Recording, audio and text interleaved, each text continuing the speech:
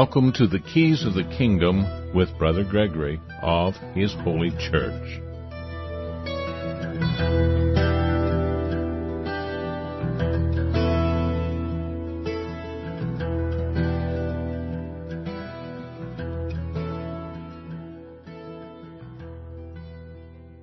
Well, welcome to Keys of the Kingdom. I'm Brother Gregory, and again we're going to be talking about the Kingdom of God. And I actually was putting together a page this morning that I thought was pretty important, and it had to do with what was in the news, but I'm also going to incorporate it into our series on law, on freedom of speech, on the conversation of a Christian with the world, because Paul talks about our conversation with the world and our conversation in the kingdom of God or the kingdom of heaven.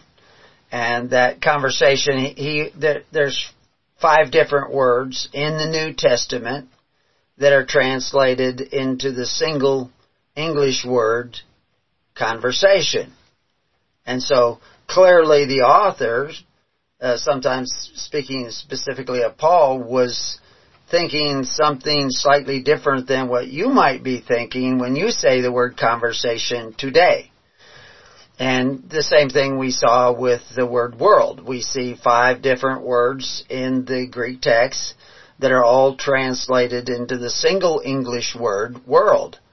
Well, the authors meant more than what you might think when we say the word world today. So when you're reading the Bible, reading the context of the Bible, you will read these words and you will think certain ideas, because words are symbols of ideas, and those ideas may be in conformity with Paul and the apostles and with Jesus Christ, because Christ uses the same words for world. He uses a couple different words for world that don't mean the same thing. They mean something quite different. When he says, my kingdom's not of this world, he was very specific in the word that he used and in the location of the word in the context of the gospel. And if you don't know what that difference is, you could be misled by the knowledge that other men put into your head, which may or may not be accurate knowledge. And that's what we see all the time. And I'm going to talk about false prophets and the prophets of the beast and you know, the different false doctrines that are floating around out there under the guise of being Christian doctrines. And they're not Christian doctrines. They're far from Christ. Now, I can say that. You don't necessarily have to believe that. But if I give you evidence to believe that, you might consider that what I'm saying is true, and even if it contradicts what you already believed. And if it contradicts what you already believe, you owe it to Christ, you owe it to God Himself to examine what you already believed or were led to believe and see, does this really fit with what Jesus Christ is saying? Because this is a common problem today in the world, and leading to all the problems you probably just heard about if you were listening to the news before the show began. There's all kinds of problems out there. And there's problems with the economy, and problems with corruption, and problems with perception, and delusions, and mass formations of psychosis. And all these problems are related to the fact that we don't necessarily want to see the truth. And that's been a debate since the beginning of man. Even Pontius Pilate asked, what is the truth? Jesus says, I am the truth. But I know a guy down the road, he's a really nice guy, and his name is Jesus, but he's not the truth. He's just a really nice guy. So, when I say Jesus, what Jesus are you thinking of? You're thinking about Jesus Christ. Are your thoughts about Jesus Christ clear? Are they accurate? Are they reasonable? Are they the truth? or have you been misled? And just Jesus Christ himself warned us over and over again about the fact that many would come claiming to be coming in his name, that they would be of the Christ, of the anointing of Christ, of the anointing of the Holy Spirit. I mean, that's what Christ means, anointing. So they say false Christ. They're saying false anointed. People who say they're anointed, people who are believed to be anointed by many people, but they are not anointed by God. They are not anointed by that Holy Spirit. As a matter of fact, they are actually prophets of the beast. They're prophets of the unholy spirit that dwells in the beast and dwells in the image of the beast.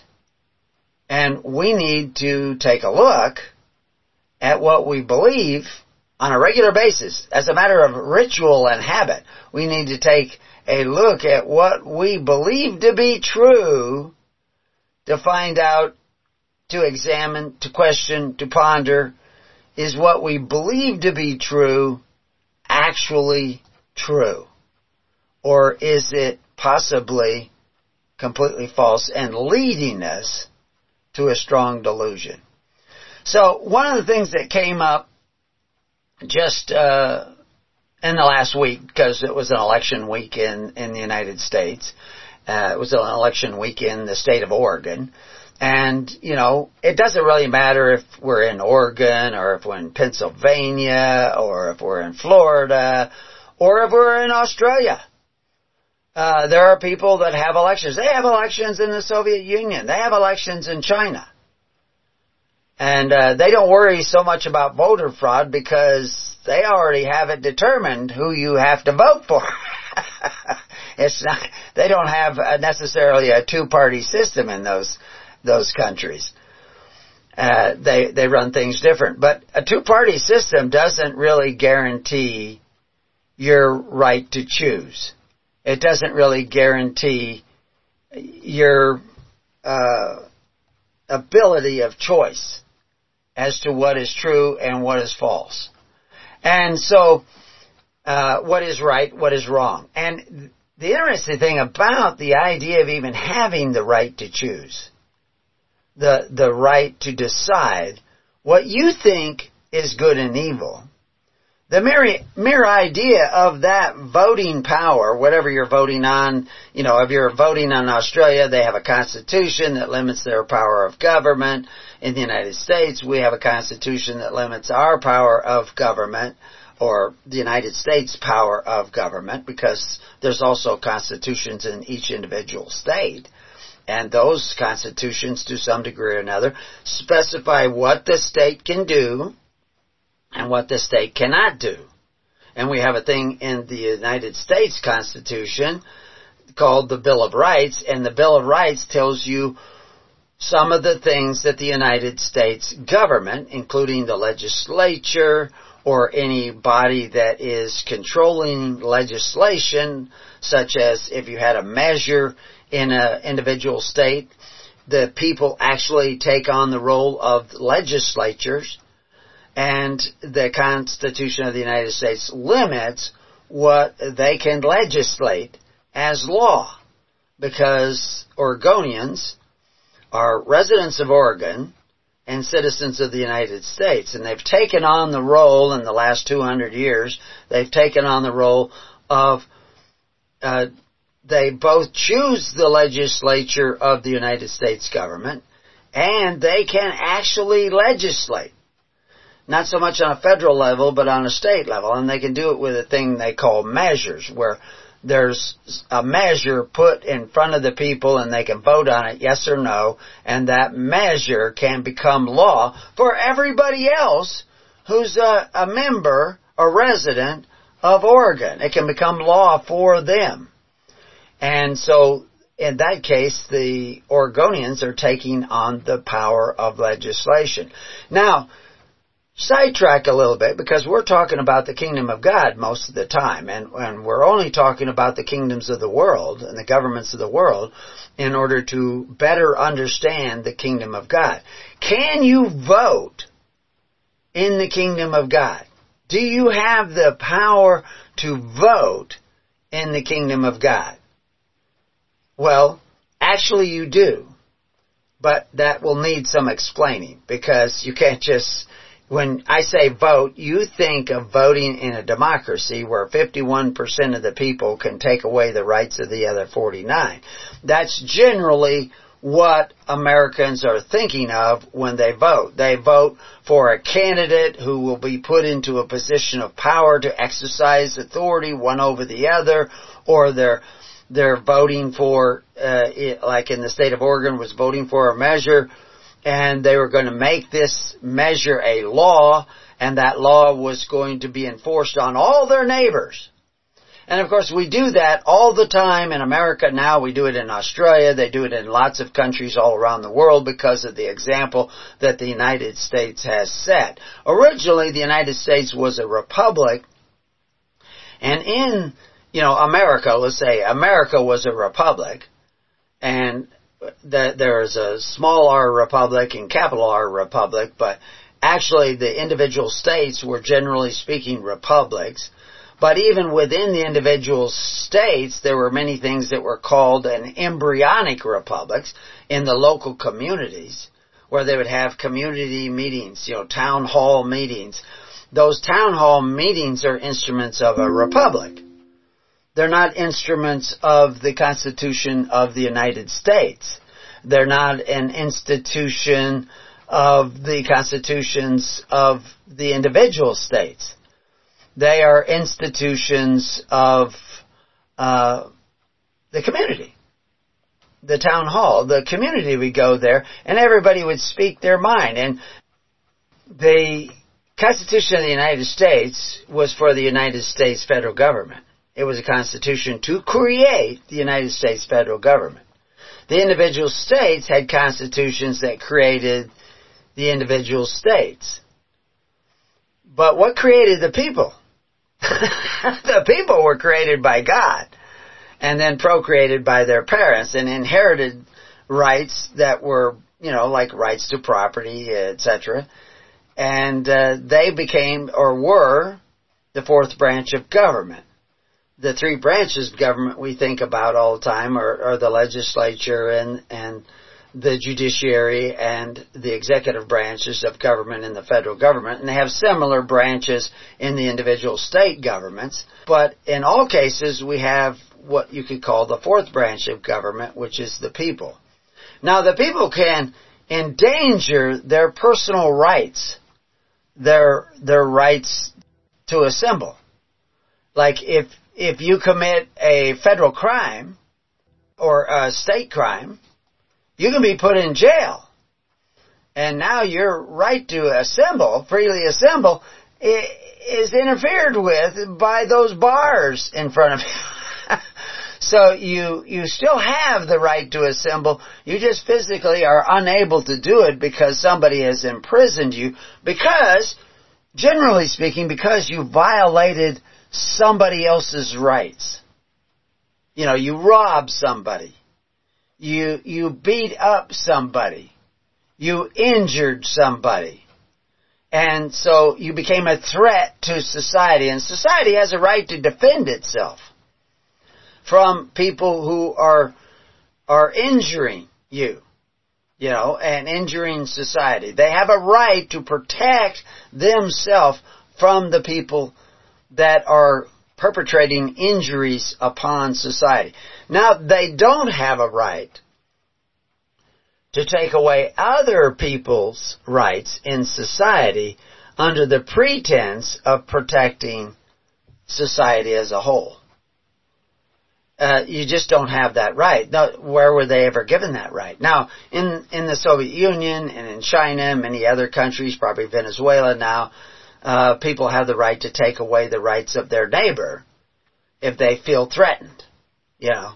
If they feel offended. People think, well, we can take away their right to speak because their speech is offensive. So there we're tying this into our series on freedom of speech. But what about your right to self-defense? Do you have the right to protect yourself? You know, if you go to England, they have guidelines in England what you can do to protect yourself. Somebody break into your apartment and they're going around pillaging and robbing in your apartment. They're burglars or whatever, and it's in the middle of the night. The advice of their government is that you stay in bed. You are not permitted to go to the kitchen and get a butcher knife. You already don't have a gun to protect yourself and your family. And we don't know, is this guy just going to burglar? Is he going to rape your daughters and your wife and all that stuff? He is broken in, and he is now taking away your sweat and toil in the form of possessions. He's taking away your life because you spent your life to obtain those possessions. He's taking it away. You don't have a right in England to go and defend yourself. You can actually go to jail if you decide to defend yourself. You can't even pick up a pointed umbrella to fight this guy off because they prohibit the use of weapons for self-defense. And that's amazing because once the original idea of the right to bear arms was a common law right in England, from England, that state goes back to before, William the Conqueror. The right to bear arms was the responsibility to bear arms. If you were poor, maybe you just get a dagger or a pitchfork. If you were wealthier, you were expected to get a sword. If you were even wealthier, when they invented them, you were expected to get a gun. And you were expected, the right to bear arms was the responsibility to protect your community. You actually had to arm yourself. That's what the right to bear arms meant. It meant the responsibility to bear arms. Well, it's been a long time since anybody understood that. It's a long time since anybody ever taught that in your public schools. But of course your public schools are based on the idea of taking something away from your neighbors so that you can have public education.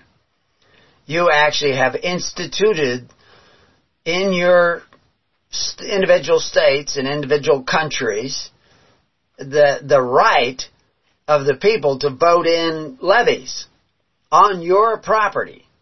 You had to pay $100 a year taxes on your house at one time, and that helped put in roads, maybe street lights or something like that. And then you would be assessed also maybe sewage hookup and all these kinds of things. But now, if they want to add a swimming pool to the local school, they can increase the taxes on your house. And if you don't pay them, you say, well, I don't think they need a swimming pool, and so I don't want to pay for that swimming pool. And so you subtract the cost of the swimming pool from your taxes and you send that in. They will send a man to your house with a gun to force you to pay for that swimming pool they want at the public school. And if you resist, they will shoot you. And they will take your house away, sell it to somebody else who will pay for that swimming pool, and you will get nothing back. In most states, you'll get nothing back. I mean, they will sell, you owe $10,000 in taxes, $5,000 in taxes. They'll take your whole house away, sell it for $100,000, $200,000. They'll keep all the money. They'll just keep it all. And if you resist, they will put you in jail or shoot you. And this is the institution that has come along in America. That did not exist in America 200 years ago. They weren't doing that to any extent whatsoever. Matter of fact, almost all the public schools were built by the people through free will offerings. And that's just a matter of history. Of course, that history is not taught in public schools anymore because it's in the interest of public schools to teach you that it's okay to covet your neighbor's goods if you want to build a bigger and better school. You can just force your neighbor to pay into that. And that's absolutely acceptable in the law today. You don't have You can complain about it. You don't have much redress of grievance unless all the people get together and vote that we're not going to do that anymore. I doubt that's going to happen, because most people are very satisfied with the idea of taking away from their neighbor to get what they think they ought to have. Now, of course, that's not Christian thinking. That's covetous thinking. To think that you can take from your neighbor so you can have more free stuff. That's covetous, but that's legal. In the system that you have created for yourself, that's legal in the United States, in most countries today, because everybody's kind of followed the ways of the United States, because they saw America so prosperous in the 1800s. Unbelievably prosperous. I mean, people were retiring at 40 and 45, wealthy, from plowing the prairies with a mule, a team of mules. They were so wealthy that they could retire at 45 and finance college education for numerous people they were not even related to, and still have money left over. My own grandfather did that very thing. That was astounding, the wealth that was created in America. Of course, there was no Federal Reserve in those days. There was no Social Security in those days. Your Social Security was your community and your local church. If you fell on hard times, you went there to be helped out. Today, people don't do that. Church has a completely different role in society than it had in the 1800s. When I mentioned those embryonic republics, the local churches were referred to by historians of the time and since as embryonic republics. Because when you sat in church meetings, you could question what the minister said. When you sat in town hall meetings, you could question the government. They didn't give you 3 minutes to question your county government. You got to question them. You got to question them, and you got to use whatever language you wanted to question them. If you go to our free speech page, down at the bottom, we have quotes from the Supreme Court saying that you don't have to be nice to your elected representatives. You don't have to use nice language to your elected representatives. You can be offensive to your elected representatives because you're the fourth branch of government. And that's why your freedom of speech is so important. But what we're going to talk about today, and I actually just was still creating it as we were beginning the program, another web page, dealing with the right to self-defense, dealing with the right to make laws, and dealing with false prophets. And we'll talk about that when we come back to Keys to the Kingdom.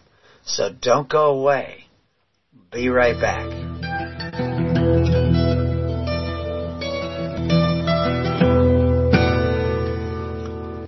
Well, welcome back to Keys to the Kingdom.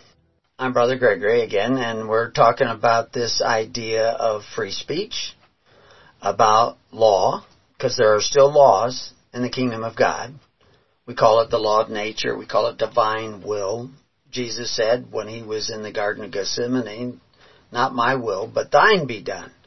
What will is he talking about? He's talking about divine will. And in talking about that divine will, he is this idea of law of nature, divine will, the will of God. These are convertible phrases. They have been convertible phrases in the English language for centuries. And so understanding that, we also understand there is still law in the kingdom of God. And Jesus talks about that. He talks about those who abide in him keep his commandments, his law, which is the law of love. Well, as a summary, it's the law of love. You have to forgive that you be forgiven. That's the words of Jesus Christ. You have to love so that you are loved. Now, God loves you anyway, but the love of God, if you are the enemy of God, the love of God is like hot coals upon your head. The scriptures tell us this. So, when we're supposed to be looking at what we have been led to believe and find out if it really is in conformity to Christ, we have to measure what we are believing by what we are doing. Not those who say they believe in Jesus, but those who do it the will of the Father. And what is the will of the Father? It's the will of God. Those who abide in the law of God, which is the law of nature, which is also called right reason. That's another way in which they describe this will of God, is right reason. And so today, we see it all the time. In the news, in the media. Reason is not a really important item in figuring out what's going on in the world today. As a matter of fact, delusion seems to be the measure of things coming out of the media. You know, like, can men have babies? And, what's a woman? And, philosophies that don't make any sense whatsoever. And people say, well, it will take a while to unpack that, to explain it to you. And you listen to them, and they're just wandering all over the place. They're not rational people. And the more they, the fool speaks, the more his foolishness can be seen. If you are not swept up in his foolishness. Well, in Oregon, people were swept up in the foolishness of a false prophet. And so we're going to take a look at that false prophet and the foolishness which he has brought upon the people. We just set the scene a little bit in the first part of the show, so that you can see it in other places. When similar false prophets come along and say, oh, this is okay. Jesus said you could do this. Paul said you could do that. When he said no such thing whatsoever. You have to misinterpret Paul in order to think that Paul is telling you can do the opposite of what Jesus said. And I know lots of great, nice pastors and ministers of churches, whatever that means, I put quote fingers up, churches, that seem real nice guys. And actually, as moral people go, they're actually pretty moral, although you'd occasionally find out that some of these ministers are molesting children on the side, and I had no idea that he was doing that. And of course they had no idea, because they had no idea who Christ was, and they were not listening to the Holy Spirit, because they were not really born again, and they were not really being guided by the Holy Spirit in their own hearts and minds. Because Christ did not send the Holy Spirit just for his apostles. He sent him for everybody out there. But if you do contrary to the ways of Christ, the way of Christianity, because that's what Christianity was called again, is the way. If you do contrary to that, then your eyes will be darkened. You will not see, because you don't really love the light. You don't really love the truth. And you're not really born again. I mean, if you think you're born again, which is that you see reference to, you can look it up at preparingyou.com, where we quote, John 3:16 and being born again and all that. And you can see that there's some qualifications. That if you don't want to see the truth, if you don't love the light, if you're not a keeper of the commandments, you're not born again. You're just imagine that you're born again, just like the guy who imagines that he's a woman. Or the woman who imagines that she's a man. And that's the only way a man can have a baby, is that you accept her imagination as true. That she is a man because she imagines herself to be a man, and she got pregnant and she had a baby. That is the only way a man can have a baby, but it's not really a man. It is a man in a way, because a woman is a man. A woman is a man. She's just a man with a womb. And therefore she can have a baby. But she's a woman. She's an actual woman. She can think she's something else, but she's not. That's a delusion. A dysphoria. And she can believe it vehemently. But she's just worshiping the image that is in her mind. She's not really a man. not biologically a man. She's still biologically a woman. That's why she could have a baby. And so, if you want to say that a man has nothing to do with biology, then you're redefining words. I heard a fellow on Joe Rogan talking about this idea of what is a woman. You know, the guy Matt Walsh, who went and did the video, What is a Woman? I haven't seen the video. I've seen little bits and pieces of it. And I find that fascinating, you know, that what he went and did there. And so maybe someday I'll have the time or the ability to see the whole thing. But the reality is they had at the end of their interview, they began to argue, well, why can't two men just get married? Why can't they get married? And that's a whole topic in itself. It's a fascinating topic. But I had to shut it off because both of those men were ill-equipped to talk about the subject of what they call gay marriage. And we've touched on that in some shows already, but you have to be a regular listener to find all that, or go to Preparing You and do a word search, and you'll probably find some of our conversation on that. But they were so ill-equipped because they lacked knowledge about what it means, what a marriage license is, what getting married means, what it has meant for thousands of years, and all the debates. Some of the debates that we're seeing today actually took place at the time of Jesus Christ in the Roman Empire. And so understanding that history, you may not lack so much knowledge. But the ultimate knowledge that you want is the knowledge of the Holy Spirit, because the Holy Spirit will guide you. Unfortunately, and most people are not listening to the real Holy Spirit. The Holy Spirit, they're eating from the tree of knowledge, and there are people out there pruning the tree of knowledge to allow you to see certain information, but not other information.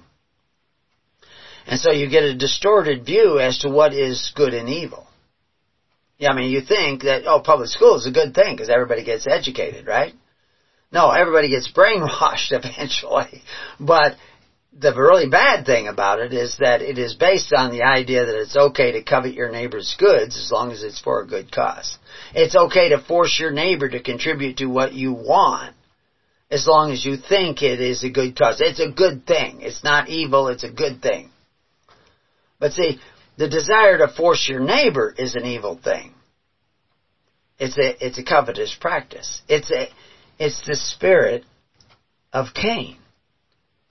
Cain didn't just want to have a conversation in the field.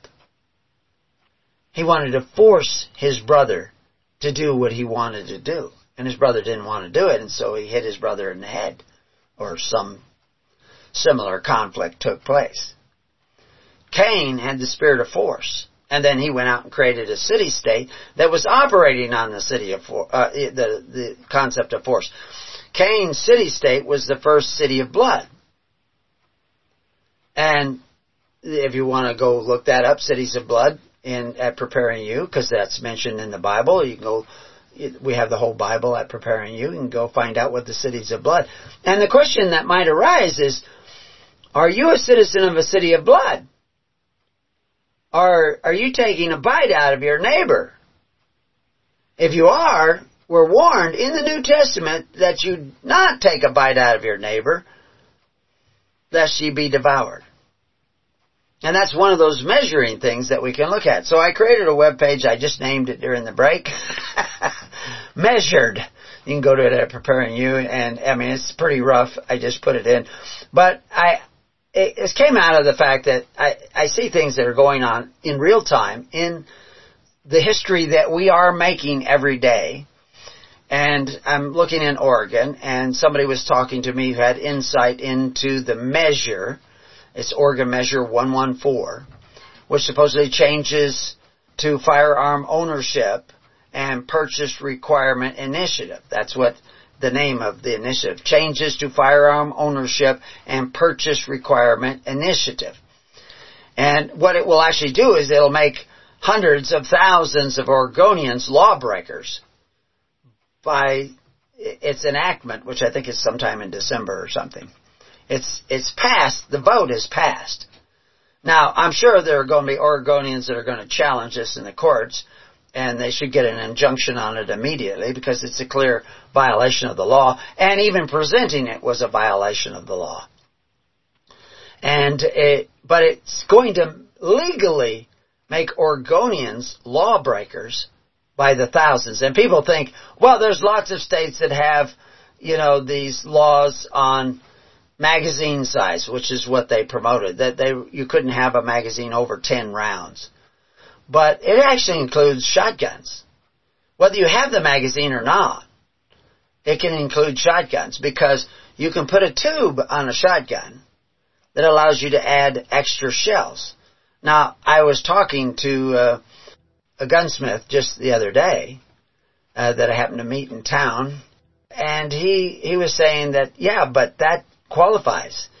And I says, well, you can't get 10 rounds even when you add a tube onto a pumped shotgun. So how would that qualify? And he says, because they make mini shells, these little tiny short mini shotgun shells, which aren't very powerful. They're little tiny shells, don't have much powder.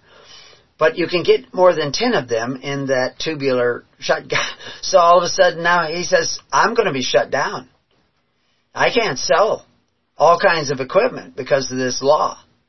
I wasn't going to retire for another 10 years, but because he's a gunsmith, he has a gun store, but he's a gunsmith. He will still have some income, but he's not going to be able to make the money that he made before. But the essence of this is a clear infringement on the natural right and a violation of this Second Amendment as a secondary reality of the Bill of Rights that is found in the Constitution of the United States. The Second Amendment is found as part of the Bill of Rights found in the Constitution of the United States. So they're shutting down his business. They're shutting down his livelihood, so he doesn't have the right to pursue happiness in the way that he did a few days ago. And he also is infringing upon people all over Oregon and their right to bear arms, even all over the United States, because if you come into Oregon now, you can get into trouble because of this new law, even though you're from Kansas or someplace else. It was supposedly passed in Oregon a few days ago based on, according to the people who counted the vote, and that's the important thing. It's not who voted, it's who counts the vote, because they're the ones who are going to put it on the legal statutes. Now, if it is unconstitutional, it's void already. But that doesn't mean that the policeman can't stop you and arrest you and put you in jail or fine you. I mean, it's a Class A misdemeanor at minimum. It's up to the police officer. If you go into it, I mean, it's quite a few pages. If you go to section 11, subsection 5, and other sections, you see that they're putting a lot of things at the discretion of the law enforcement officer. And you say, well, my sheriff won't. And there's already sheriffs coming out and say they won't enforce it. But we don't know who's going to be the police in 6 months or 6 years. Who's going to be your local policeman? I mean, the state troopers, they can enforce it. We know that they've defunded police all over the United States, including Oregon. And you can't buy a gun unless you get a background check. And you have to get the background check from the police. And the police have been defunded, so in 30 days they're talking about wiping all the applicants who are applying to own a gun, wiping it away. Because there's no financial, that they've instituted that you have to go to the police, to like the state troopers, to get your background check. But there's no provision to fund the state troopers to operate that program. So when they're overwhelmed, nobody's going to get their background check, and nobody's going to buy a gun. Nobody will be able to legally sell the gun. So it's a real backhanded way to come about and infringe upon people's right to self-defense, which has been around for thousands upon thousands of years as a natural right, which even Christ advocates. If you go to the Second Amendment, it says a well-regulated militia being necessary to the security of a free state, the right of the people to keep and bear arms shall not be infringed. And people say, well, that's for the militia. I've had people tell me that all the time. That's for the militia. If you go to Preparing You and you're reading along with me, I have a link there to our article on militia. You know who the militia is? In the United States, according to the United States codes, that if you're between the ages of 17 and 45, and you're able-bodied man, and now we have to question as to what's a man, but, according to the ancient definition of a man, you're a member of the militia already. You didn't sign up for anything. You didn't go down to your local militia board and sign up for the militia, but you're already a member of the militia. They say a well-regulated militia being necessary to the security of a free state, which means all the people from the ages of 17 to 45 should arm themselves, according to their right to bear arms, to protect the state which they live in, whether it's the state of freedom or even the state of bondage, to protect their community from criminal elements of the world. It could be, foreign or domestic. You have a responsibility to do that. This amendment interferes with that right. Now, that right was not granted when I talked about this a few weeks ago when the local sheriff referred to the right to bear arms as a privilege. No, it's a right. What the Second Amendment does is it prohibits the government from the right to infringe upon that right.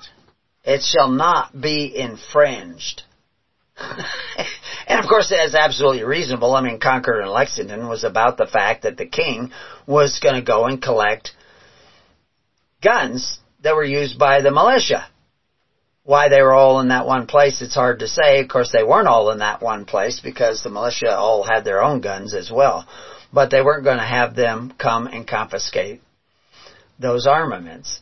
And that's how the American Revolution started, was over the idea of infringement upon your right to defend your community and defend yourself. And so, the next section I have here is infested. Oregonians are not only ignorant of that basic idea that I just shared with you. I mean, the sheriff was certainly ignorant, referring to the right to bear arms as a privilege, like it was granted by the Second Amendment or something. That's ridiculous. That's absurd. Any first-grade child should be able to understand that that's absurd. But you got guys graduating from college who don't even understand that. Guys who have gone to police academy don't understand that. So it's astonishing. And we've written a lot about this. But the reason I'm writing about all this is because of this ignorance, this lack of knowledge, which if you go to Hosea 4:6, my people are destroyed for lack of knowledge. Because thou hast rejected knowledge, I will also reject thee, that thou shalt be no priest to me, seeing thou hast forgotten the law of thy God, that divine will, that natural law. I will forget thy children. So, people in America, people in Oregon, people in Australia, people in New Zealand, have forgotten the fact that you were endowed by your Creator with certain inalienable rights, and your neighbor was endowed by his Creator with certain inalienable rights, and you don't have the right to conspire to take away the rights of your neighbor. You weren't given that right. Cain wasn't given that right. You were not given that right. But because the spirit of Cain in you, you think you have the right to take away the rights of your neighbor. And so, thousands of Oregonians voted to do just that. But of course, they're accustomed to doing that already, because they're absolutely willing to take away their neighbor's house if he doesn't want to buy a pool for the local school. Now, I use pool. You can say new books. You want to buy new books. You want to hire better teachers. You're still coveting your neighbor's good. The principle of taking away the right of your neighbor to choose to support the school or not is an inalienable right. People in Oregon don't have that right anymore. People in Australia don't have the right to make that choice anymore. But they don't have the right to make that choice because they have judged it's okay that they covet their neighbor's goods to get what they want. They don't want a pool, but they want something. They want a fire department. They want, whatever. And they are willing to take away from their neighbor to get it. That's absolutely accepted in the minds of people in America and Australia and Venezuela, and although Venezuela is having second thoughts about that now, but all over the United States, all over the world. And it was accepted all over Rome, but it wasn't accepted by Jesus Christ. It wasn't accepted by Moses. Moses said you weren't to covet your neighbor's goods to get what you want. Saul was told that when he forced an offering of the people to support the military, he was told that he had done a foolish thing and his kingdom would fail. And so, based on that principle alone, which I call the Saul syndrome, and you can look that up at Preparing You to see the actual technical interpretation based on the actual language of the time and what was going on at the time, that your government it will fail too. It will not sustain itself. Because it's infested with the idea that it's okay to take from your neighbor to get what you want. And the most fascinating thing, not most fascinating, but one of the big fascinating things about this whole measure that was put, which we're only addressing as an example, because there's so many examples, and this is recent. And I'm sure they're going to challenge it constitutionally, but that is not the ultimate answer. It's fine. I don't have any objection. I don't want to take away their right to challenge it, obviously, because I'm a minister of Christ. I'm not a minister of Satan. I'm not a minister of Constantine. I'm a minister of Christ. So I don't want to take away your rights to choose. I want to show you the way back to your rights to choose, which we call the kingdom of God, which is when Christ really is your king, when you have no other king but Christ. That's where we want to take you back to. That's where the minister should be leading you to. But the guy who is the chief petitioner and creator of this measure to take away the right of their neighbors to defend themselves from bad guys, to defend their children, to defend their wife, a spirit that's pervasive throughout the United States, throughout the world, as we see in England. It's certainly the spirit of Klaus Schwab and the Great Reset. And it's also probably the spirit of some of the people down the street from you. They want to take away your rights. They want to take away your God-given rights. Well, the perpetrator and petitioner of this is a man by the name of Reverend Mark Knudsen, who is a pastor of a so-called church in Portland. Is he a pastor or is he a prophet of the beast? Is he a false prophet? Well, we'll have to take a look at that when we come back to Keys of the Kingdom.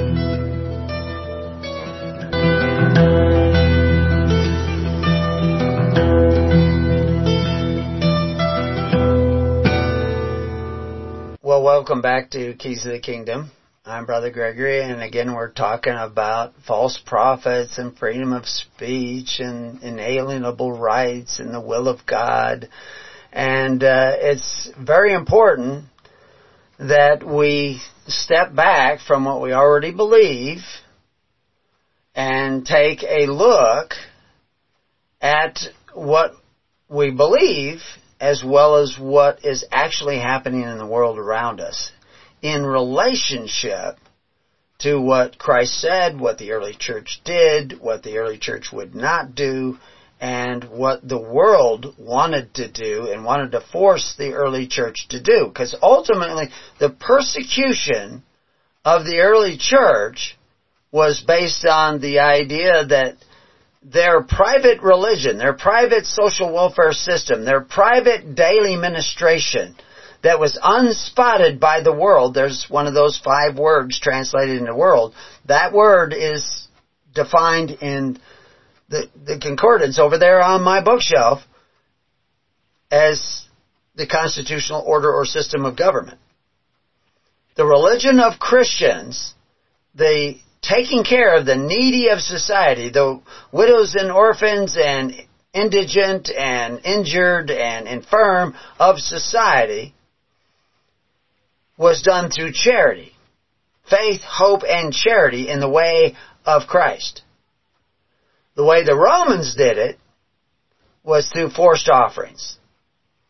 And we know that Rome would not stand because it used forced offerings to establish all the things that it wanted to establish for its people. It didn't always do that. Originally it was a republic, but it degenerated into something else what we call an empire or indirect democracy or whatever. And it degenerated into that, and it failed. And it failed because it did a foolish thing. And that foolish thing that it did was the same foolish thing that Saul did when he forced the sacrifice of the people to support his military. A good cause. But he went about it the wrong way. We go about almost everything in that way today. And we can't even imagine doing, having it done through charity. We can't imagine, well, if we depended on charity to run the school, we couldn't run the school. Well, then that's probably because you're not Christians. Now, do you want to run the school or do you want to get your children educated? Do you want your children to be children with right knowledge, with right reason, with understanding? Or do you want your children to not even know if they're male or female? Because it seems like you got the second and not the former. So anyway, going back to this Reverend Mark Knudsen, who was the petitioner on this measure to take away the rights of their neighbors, he has all kinds of things that he says. But let's take he's a pastor of, he calls it an interfaith church, an inclusive church. He refers to himself as the social justice warrior. And the name of his church is the Augustana Lutheran Church. There are articles out about him and his Underground Railroad, which I assume is for illegal aliens coming into the country. He talks about social justice, but he doesn't want to look at the harm and the injustice that he does to other people. Cain, when he hit his brother on the head and took away his brother's right to life, that was not social justice. And this Mark Knudsen isn't really interested in social justice either. He is a blind guide. He doesn't see the harm that he causes. Everybody knows that the strictest gun laws in the United States, where you have the strictest gun laws in the United States, you have the most crime. And crime goes up when you make it more and more difficult for the average citizen to own a firearm or use it. If the more you give your average citizen the right to use and own a firearm unrestrained, the more crime goes down. That's just a fact. You can see it everywhere. Now, shootings may go down, like we saw shootings go down in Australia, although mass shootings still take place. Because nobody can defend against a mass shooter. Mass shootings in America take place in gun-free zones, or zones where nobody's liable to be armed, and numerous times. I don't know how many, hundreds of people's lives. According to the CDC, over 300 million acts of possible violence and threat of violence are stopped every year because of the presence of firearms in the hands of citizens. But Mark doesn't want to see that. He wants to take away that power of the average citizen to slow down crime and injury. I mean, the example you could give, I mean, there's thousands and thousands of examples, but we'll get off topic if we look at them. But the 12-year-old girl alone at home, 2 burglars break in with a crowbar and a knife, and they start coming upstairs, and she's all alone, and she's a skeet shooter. She pulls out a shotgun, and she stops them from coming upstairs. They think they can keep coming. She says, stop, and they don't stop, and she shoots one of them. And the other one flees. They both flee. One of them falls down out in the street from the shotgun blast, which was evidently fairly close because of the fact that he kept coming up the stairs. But Mark Knudsen wants to take that right away from her to defend herself. He wants to make it difficult for them to own guns because, like I said, even shotguns are affected by this because it has the potential of adding this larger round. And you're going to have to get, you have to take courses now. You have to get background checks. You can only be like 18 years old, etc., etc. So it's definitely intended to take guns out of the hands of the average citizen. Because we know the criminals, they don't care what that law says. They're not afraid. They're going to still, most of the criminals committing crimes, they stole the gun anyway. And you're not going to get rid of all of them. Crime is going to go up because of what Mark Knudsen has done. But what Mark Knudsen has done himself is a crime. And it's a double crime because he's pretending to be a minister of Jesus Christ. He doesn't say that a lot, but he thinks he is a minister of Christ. And he does make reference to that. He's really like Ambrose. Ambrose appealed to senators of Rome to take away the rights of people who didn't think like he did. But of course, Ambrose was a minister of the Church of Constantine. And the Senate at that time, the conscripted patres, those of you who listen on a regular basis know that a conscripted patri, conscripted fathers, the fathers of the earth that Jesus talked about, call no man father. Ambrose called the Senate, addressed them as the fathers, and asked them to persecute those people saying they were Christians, but were not doing the things the way that Ambrose wanted to do them. And one of the things that Ambrose wanted to do is take large amounts of money and property as gifts from Constantine, who only had that to give away because he murdered thousands of people. But Ambrose wanted the benefit of Constantine's generosity at the blood of those people that he took the property and silver, etc., away from. Ambrose was the beginning of the apostate church. But the reality is, and he wanted to persecute real Christians who would not do that. And this was eventually the Christian conflict, or was the Christian conflict even before that. Christians would not apply to Caesar for free bread. They had a daily ministration, a table of which Caesar could not eat, but they themselves would not eat of the table of Caesar. Reverend Mark Knudsen knows nothing of that. Yet it's right there in the gospel. It's right there in Paul, it's right there in Jesus Christ. Jesus Christ was not a socialist. Mark Knudsen is a socialist. He is a false prophet of Jesus Christ, a false prophet to the gospel of Jesus Christ. That's just what Mark Knudsen is.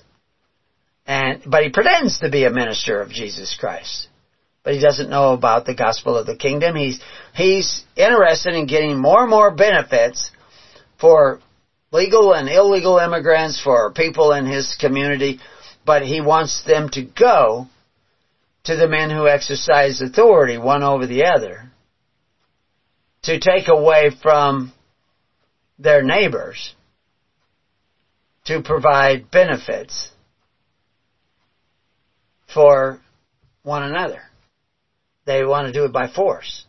They're doing the exact opposite of John the Baptist, who everybody was doing it by force by that time of John the Baptist. The Pharisees had instituted Corban, which was a system of legal charity, instituted by forcing the sacrifices of the people that signed up, only the people that signed up. They had to pay in. It went into a central treasury, not the regular government treasury, the Gastophon, but the treasury they call Corban, which Corban means sacrifice. In the Old Testament, it's a free will sacrifice. But in the Pharisees, they turned it into a forced sacrifice for all the people who signed up, which is the way all the modern Christians in Christianity have done. They think it's absolutely okay to force their neighbor to contribute to what they want. And to do it by force is the opposite of what John the Baptist said. He says, no, if you have 2 coats, share.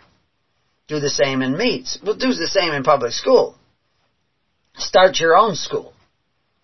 I mean, the public school is tax-free already. You could actually take the public school and start moving in the direction of financing everything in the public school through free will offerings, making the parents a part of it. I know people who have private schools.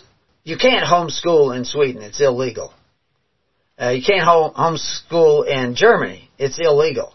It's been illegal since Adolf Hitler. Adolf Hitler made it illegal in Germany, and Sweden went along with that same idea, because Sweden, they weren't allies of the Germans, but they let the Germans cross over to invade Norway. They only wanted to invade Norway because they wanted to make the nuclear bomb, and that's where they could get the heavy water. So, long story. You probably know nothing of that history. But Sweden, still to this day, it's illegal to homeschool. So there's a lot of private schools in Sweden, and I know a head of a private school in Sweden, and they were completely privately funded for a long, long, long time. But then the state said, oh, we'll give you some money.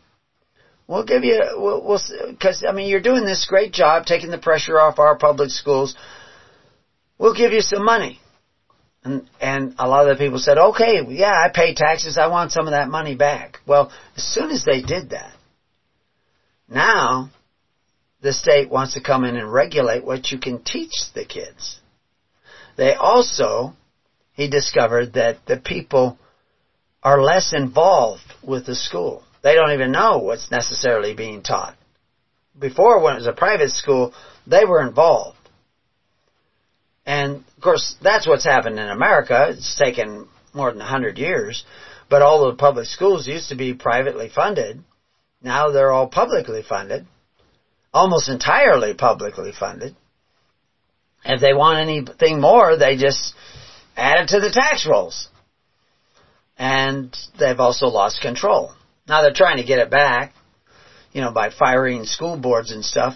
But the problem is they're still engaged in a covetous practice. And that will automatically have a cost to the people, because it will degenerate the people. If the masses become accustomed to living at the expense of others and depending on the property of others to provide them with their appetite for benefits, this is well known hundreds of years before Christ, that the people will institute this rule of force to take away from their neighbors. And they will degenerate as a people. And the Bible confirms that they will not see. They will lack knowledge. They will lack a relationship with Christ, because their relationship is not based on the relationship of Christ or the relationship with John the Baptist or the baptism of the Holy Spirit. It's just a delusion. They say they are Christian, just like that gal says she's a man. And so she says, well, men can have babies because I'm a man and I'm having a baby. But she's not a man. She's a woman. And she just imagines that she's a man. Just like a lot of people imagine that they're Christian. Because they say, Lord, Lord. They say they love Christ. But they're not doing what Christ said. They're doing the opposite of what Christ said. Is they're coveting their neighbor's goods. So if you want the right to self-defense, you have to have the responsibility of defending yourself against ignorance, defending yourself against poverty, defending yourself against anybody who wants to war against your right to choose. Instead, we see churches, people claiming to be churches out there taking away the rights of their neighbors. Plotting, planning, and I have to say plotting because that particular measure violated a number of rules, like the single topic title. There's a lot of other states that have measures limiting magazine size. But that's not what this law really does. It's going to limit your access to even buy a gun of any kind, almost, in a practical sense. But really I recommend everybody join the network because ultimately that's what we need to see, is that this idea of these false prophets who want to take away the rights of the neighbors through political activism by applying to the fathers of the earth to use their exercising authority to keep people from doing what Christ even said to go out and do. He said, go out. If you don't have a sword, sell your coat and go out and get it. Now, some people want to say, oh, only one guy had to do that. No. All the apostles had swords. It was common knowledge. Anybody who studies history, really studies history, not go to pastors like Mark Knudsen, because he doesn't know the gospel of the kingdom. He's mentioned in the Bible, Revelation 16:13. And I saw 3 unclean spirits like frogs come out of the mouth of the dragon, and out of the mouth of the beast, and out of the mouth of the false prophet. Like Mark Knudsen, who's a false prophet. I'll let him come on the show and defend himself. I don't think he'll take me up on it, but I don't usually mention names, but I'm using him as an example. He's not alone. There's all kinds of really nice pastors out there who are just as much a false prophet as Mark Knudsen. They're not advocating taking away your guns, but they're advocating that it's okay to covet your neighbor's goods through men who exercise authority. They're advocating that you pray to the fathers of the earth to get your daily ministration. They're not providing a daily ministration through faith, hope, and charity. They're saying that it's okay to get your daily ministration, your welfare, to eat at the table that is set by men who exercise authority, who take away from your neighbor. They're saying that's okay. But then that woman says she's a man, too. It's a delusion. They're delusional Christians. They have a dysphoria about Christ. They're not really believers in Christ. They're false prophets. And Revelations 19:20 also mentions, and the beast was taken, and with him the false prophets that wrought miracles before him, wonders, secrets, with which he deceived them that had received the mark of the beast, and them that worship his image. Now, you got to remember the image of the beast. There was the beast at the time of Rome. That's the beast. It was Rome.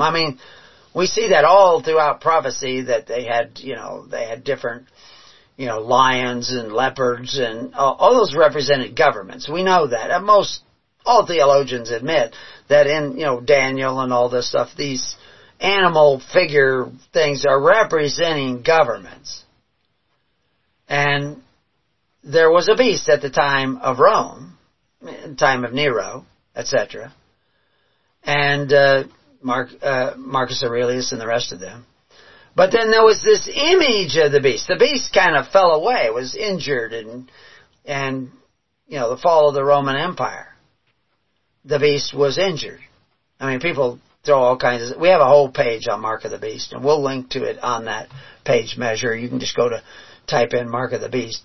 But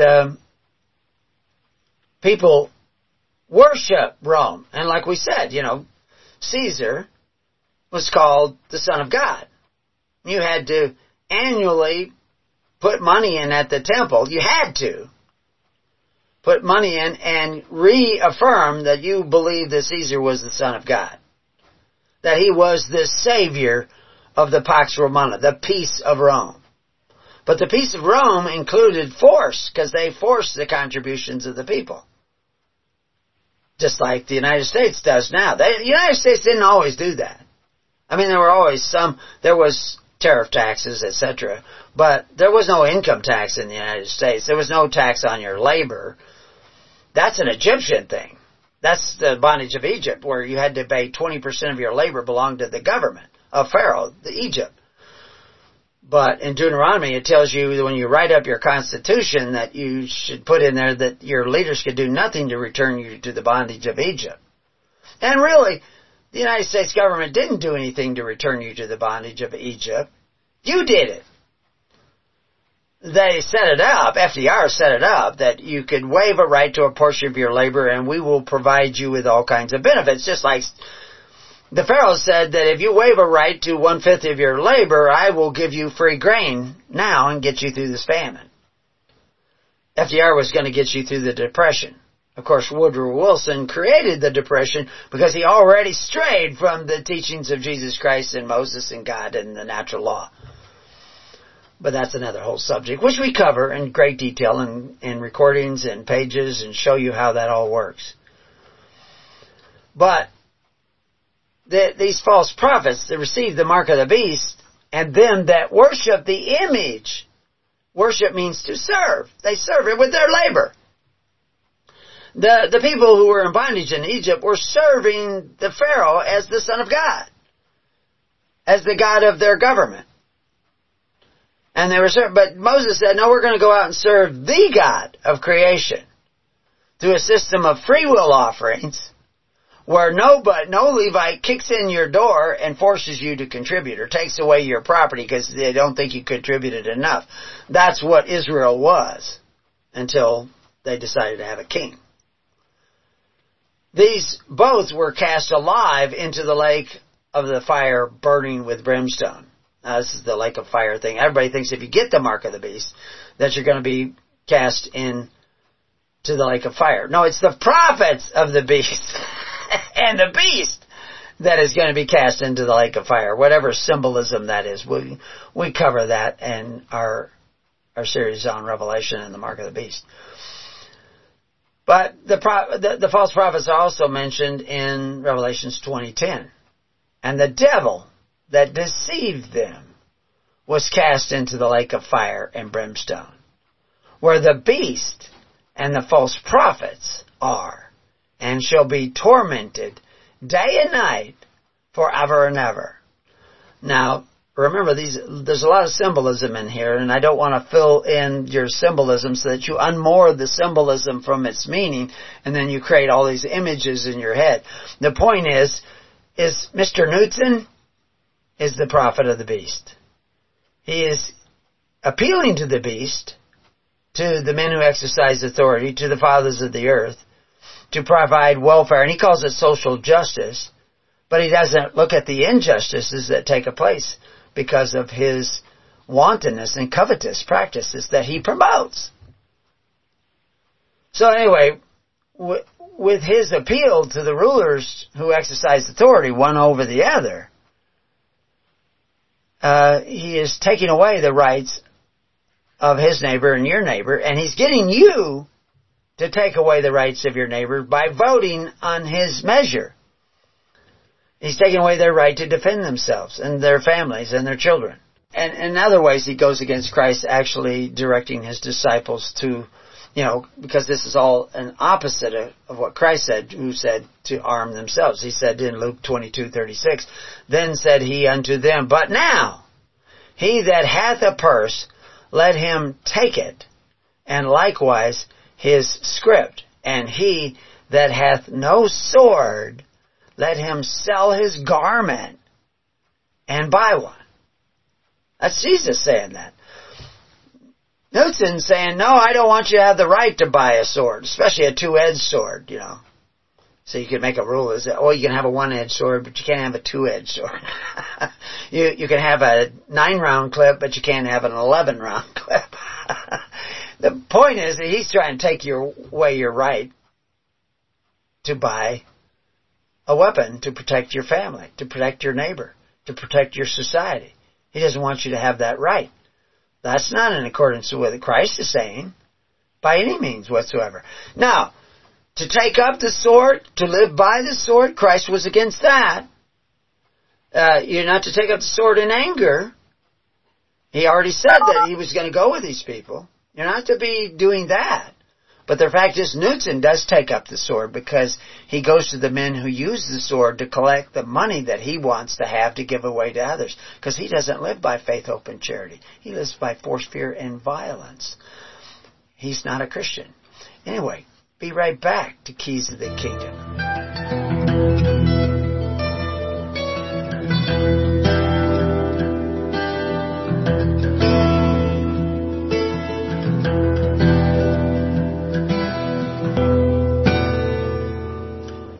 So welcome back to Keys of the Kingdom. And so this mark of the beast that everybody's worried about is actually the reason they get you to get the mark of the beast is so that you can get the benefits of the beast. And if you're doing that, you're coveting your neighbor's goods because the beast is not giving you what belongs to the beast. He's giving you what belongs to your neighbor. And that, of course, is a covetous practice, and that will eventually make you merchandise and deliver you back into the bondage of Egypt, back into the yoke of bondage. Which they all tell you this in the New Testament over and over again. But if you really had the mind of Christ, like 1 Peter 4:1 says, "For as much then as Christ hath suffered for us in the flesh, arm yourself likewise with the same mind. For he that hath suffered in the flesh hath ceased from sin." But Mark Knudsen doesn't want to do that. He wants other people to suffer in the flesh so that he can seem to be a lover of the people. He wants to take away from the neighbor and is willing to go to the men who call themselves benefactors but exercise authority, the fathers of the earth, to ask them to use their exercising authority to take away from the neighbor so that he can have free stuff. That's his social justice warrior stance.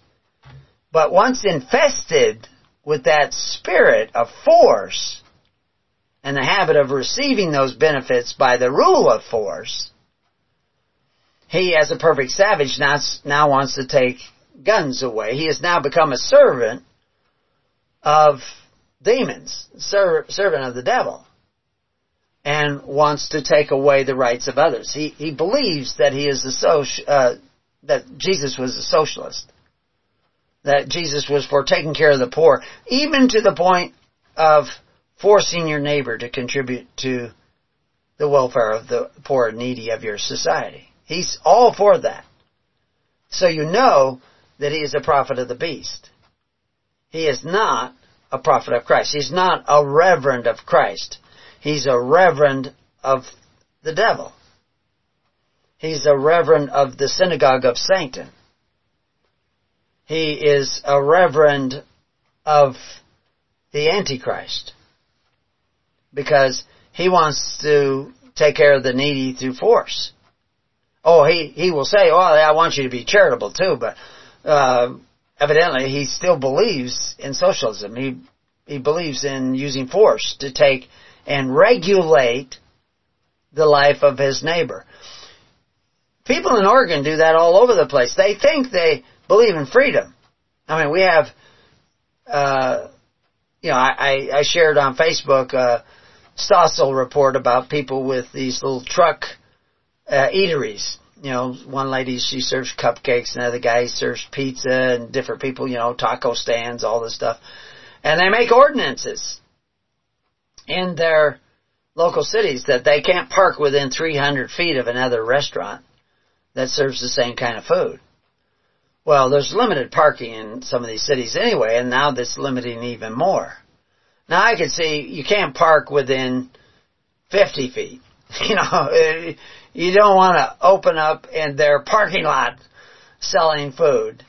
They could restrict that. But And you don't want to open up right in front of their front door so that people can't get in and all that kind of stuff and block their signs and all that stuff.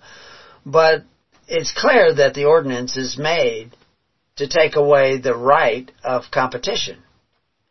The same as public education. There's all kinds of the teachers associations are trying to pass all kinds of laws that make homeschooling difficult.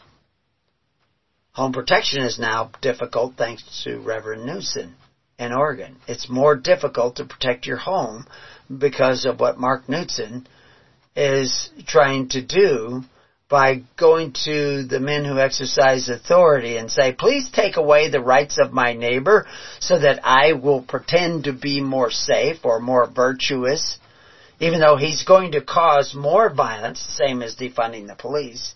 It's going to cause more violence. But he is just ignorant of the gospel. But so are a lot of the other ministers out there. Are ignorant of the gospel, as I've been laying it out for you so you can see. And we have all kinds of links. I'm going to put even more links. I put half a dozen links on the page, measured. And I named it measured because I'm measuring who is the prophet of the beast and who is the prophets of Christ. Who is the ministers of the beast and who's the ministers of Christ. And there's an awful lot of people going out there to churches. And hopefully, once I get this all organized, I'll send it out to all the people who are going to be fighting this amendment or this measure. But this is what you see all the time in Congress and in the Senate now. They want more Republicans in the Senate and more Republicans in the Congress. Gain control of the House. And then we'll have Republicans in there. Republicans, actually Stossel said it. I don't want to keep quoting him. I don't believe in everything he says, but he does say some interesting things. But he says the Republicans are now winning control, so we will go broke slower. Well, we already are broke. Klaus Schwab is not a prophet. He's a historian. He's saying, what he really should be saying is that you already don't own anything. You don't own your labor. They can take 30%, 40%, 50% away from your labor. They can just keep graduating income tax, just get it worse and worse. So you don't own your labor. You don't own your house. If you stop paying rent on it, which is what you call property tax, your use tax, the tax you have to pay if you want to keep using your house, because you only own the use of your house, and you only own that legally regulated by the government. So they can take away your house. They couldn't do that originally in America. They can do it now because you don't know your history. You lack knowledge. But the reason you lack informational knowledge is because you lack the knowledge of Christ. The knowledge of Christ, the knowledge of God, the will of God was to create a society that operated on faith, hope, and charity. For 400 years, Israel beat all comers. And they depended on free will offerings. Now they screwed up from time to time, and that got some press in the Bible.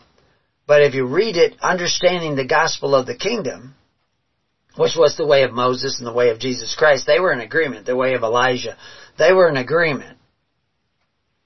They didn't do away with that agreement with the law of God, that we should not covet our neighbor's goods, that we should not oppress the stranger in our midst. We should not try to take away from our neighbor because we want more free stuff. That's just basic in Christianity. It's basic in Judaism. Jews don't do it now. Christians don't do it now.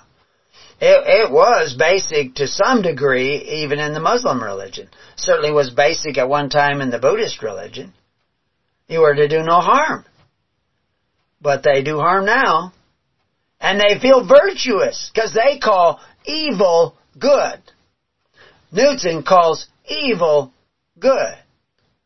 My power to take away your right to defend your wife and your children and your neighborhood, my power to take away that natural right of self-defense is good. No, it's not good, Mark. It's bad. It's iniquity. It's a sin. You're an evil, evil minister. But you could repent. And I'm only telling you this in hopes that you repent. I'm not trying to offend you. I'm just letting you know you're offending God. Because you're a prophet of the beast. And you're advocating the free bread of Rome instead of the free bread of Christ. You're advocating the table of the temples of Rome. You're not advocating the temples that Paul and the table that Paul talks about. See, we're the stones of the temple. We're supposed to provide for one another in pure religion. Pure religion is unspotted by the constitutional order and system of government. You don't do that, Mark. You don't do that a lot of other ministers out there. If the collar fits, wear it. He has a Roman collar. There's a picture floating around of me, what people think is that I'm wearing some kind of a Roman white collar. I do not. That was the cameraman. He wanted me to wear a black t-shirt because he said it looked more ministerial. So I put a black t-shirt on. I had one in those days. And he pulled my white t-shirt on that I put over it. That I put it over. He pulled it up a little bit so it would show in the picture. Well, the picture's still floating around. But I don't wear a Roman collar. So, I do still have a black t-shirt, but, it has words written on it, which we won't go into right now. That's another funny, maybe we'll talk about that in the afternoon show. But the legal definition of the church, in its most general sense, because the government can't define the church, because they're prohibited in the Second Amendment to define, actually in the First Amendment, they're prohibited they can't define the church.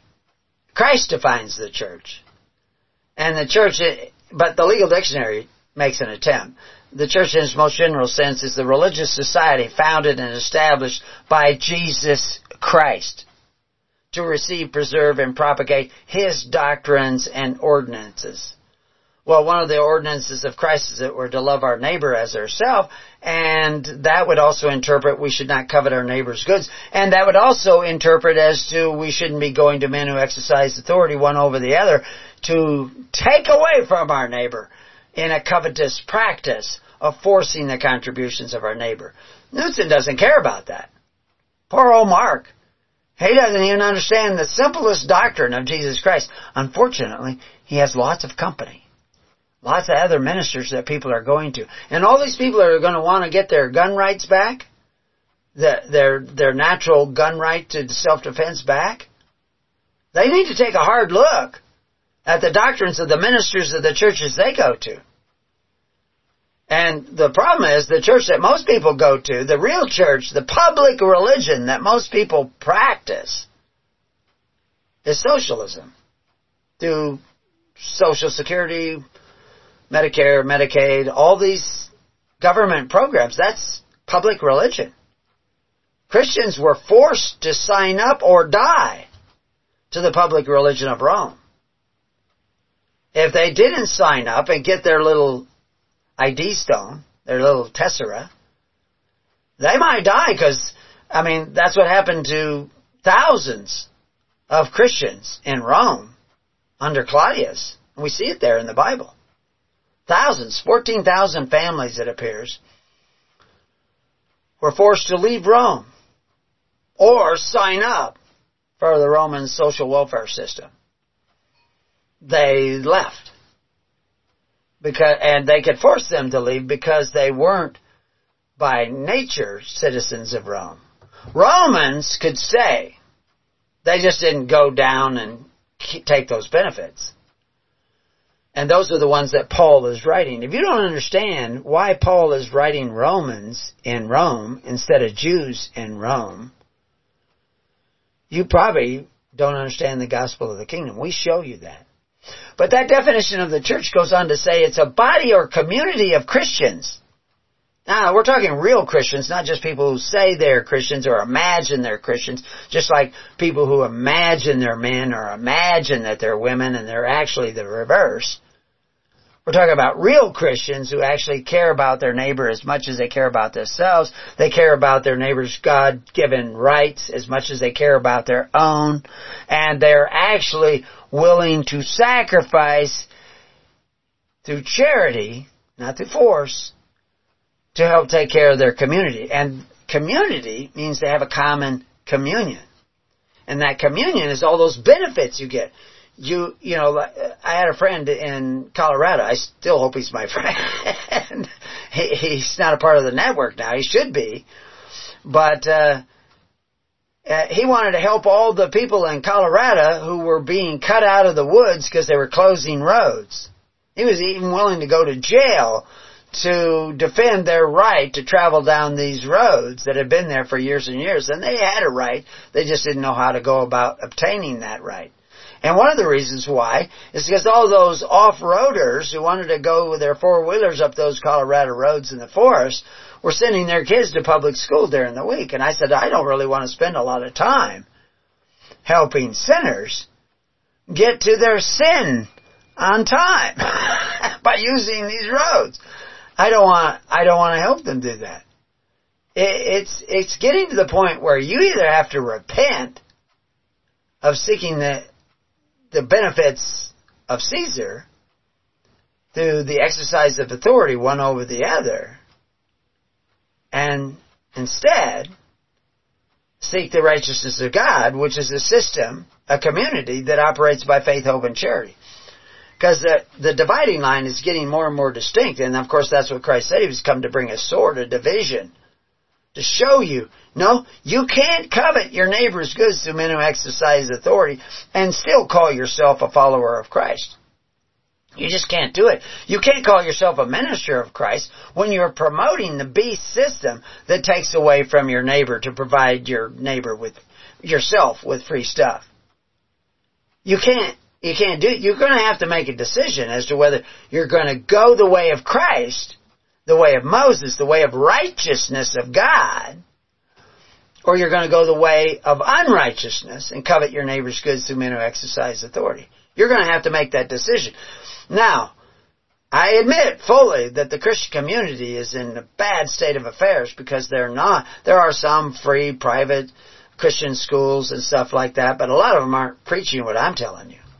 But if you were to start to come together, it would not take very long and come together in the way that Christ commanded His disciples, which I don't even think poor Mark even has an idea of. If you came together like Christ commanded, it would be short order, and you would not only have the connection that could withstand the beast, but you would have a connection that would... I quoted Revelation 3 times. In one of those quotes, you need to read the quote before it to know where your protection is really going to come from. And even if you read it, you may not catch it. I've told people, but I'm not going to tell you now. You need to have that power of God between you and Klaus Schwab and the Great Reset and the minions of the earth and all the demons that are here teaching people a false Christianity as false prophets. But you're only going to get that. You know, it tells you in Samuel 8 that if you decide to have a king to exercise authority one over the other, and he's going to end up taking and taking and taking and taking and taking. And of course we see that with the foolishness of Saul, where he decides to force the sacrifice, and that was the beginning of the taking and taking and taking. But God was telling you where it's going to go. And of course it eventually went that way, and they all went into bondage. But you've gone into the same bondage because of the desire to take and take and take and take from your neighbor so that you can have free and freer stuff. But it's not free. It's going to cost you. And unless you repent of that idea and go the other way, you're not going to have that body or community of Christians that are united under one form of government. See, the church is defined as a form of government. And the kind of church I'm talking about is those embryonic republics that they talked about in early America, which was every church.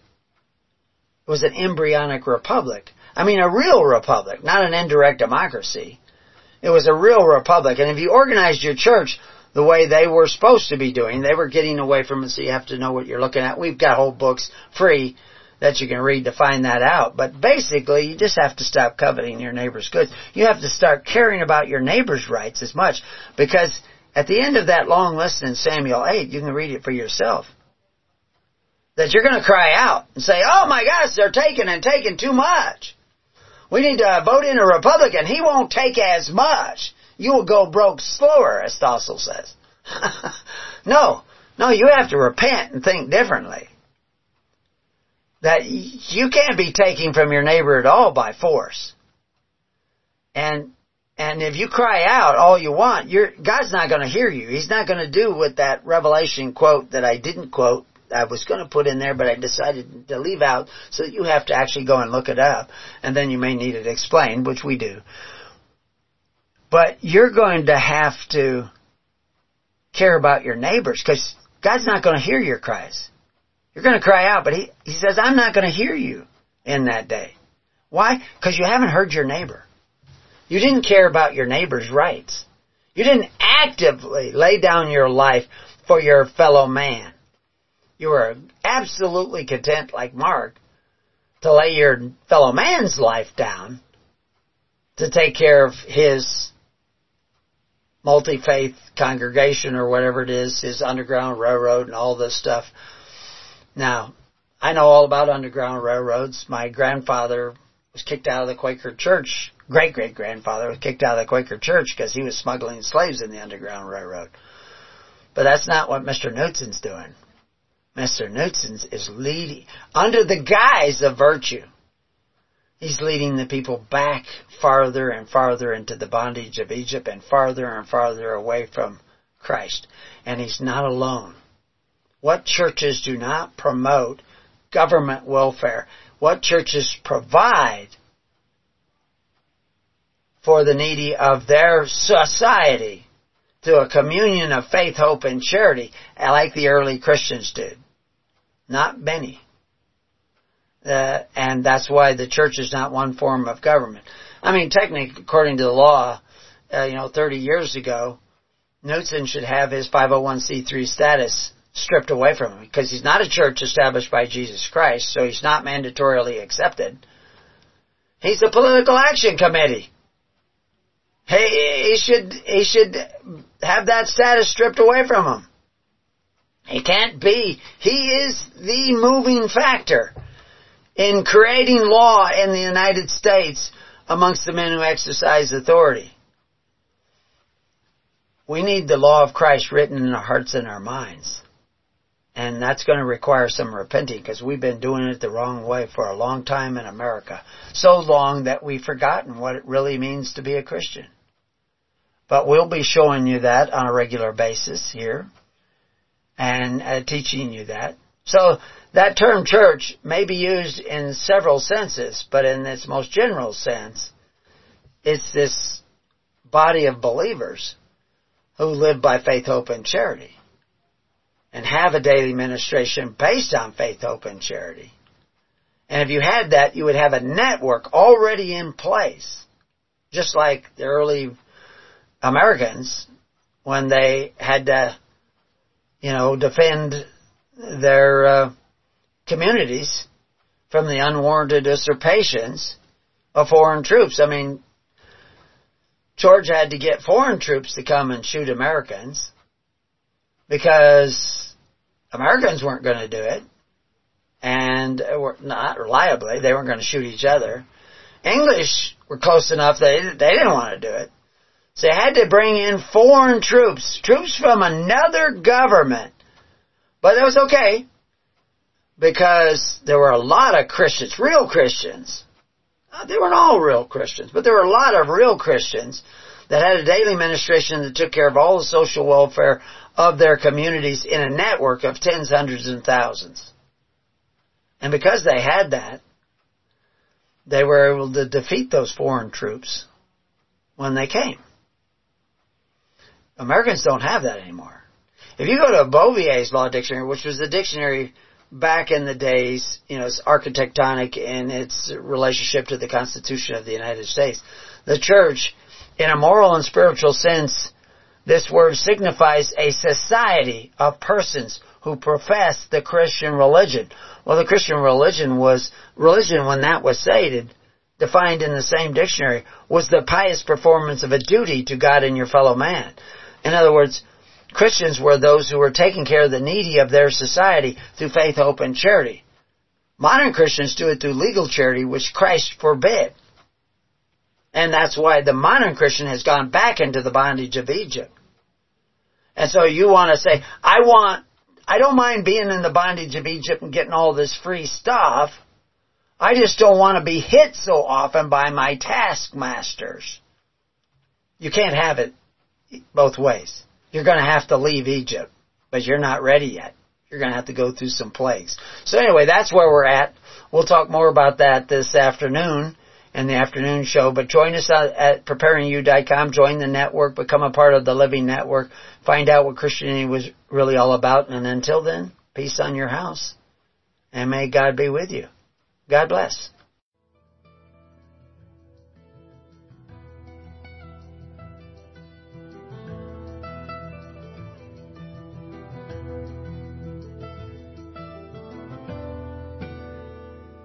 You have been listening to The Keys of the Kingdom with Brother Gregory of His Holy Church.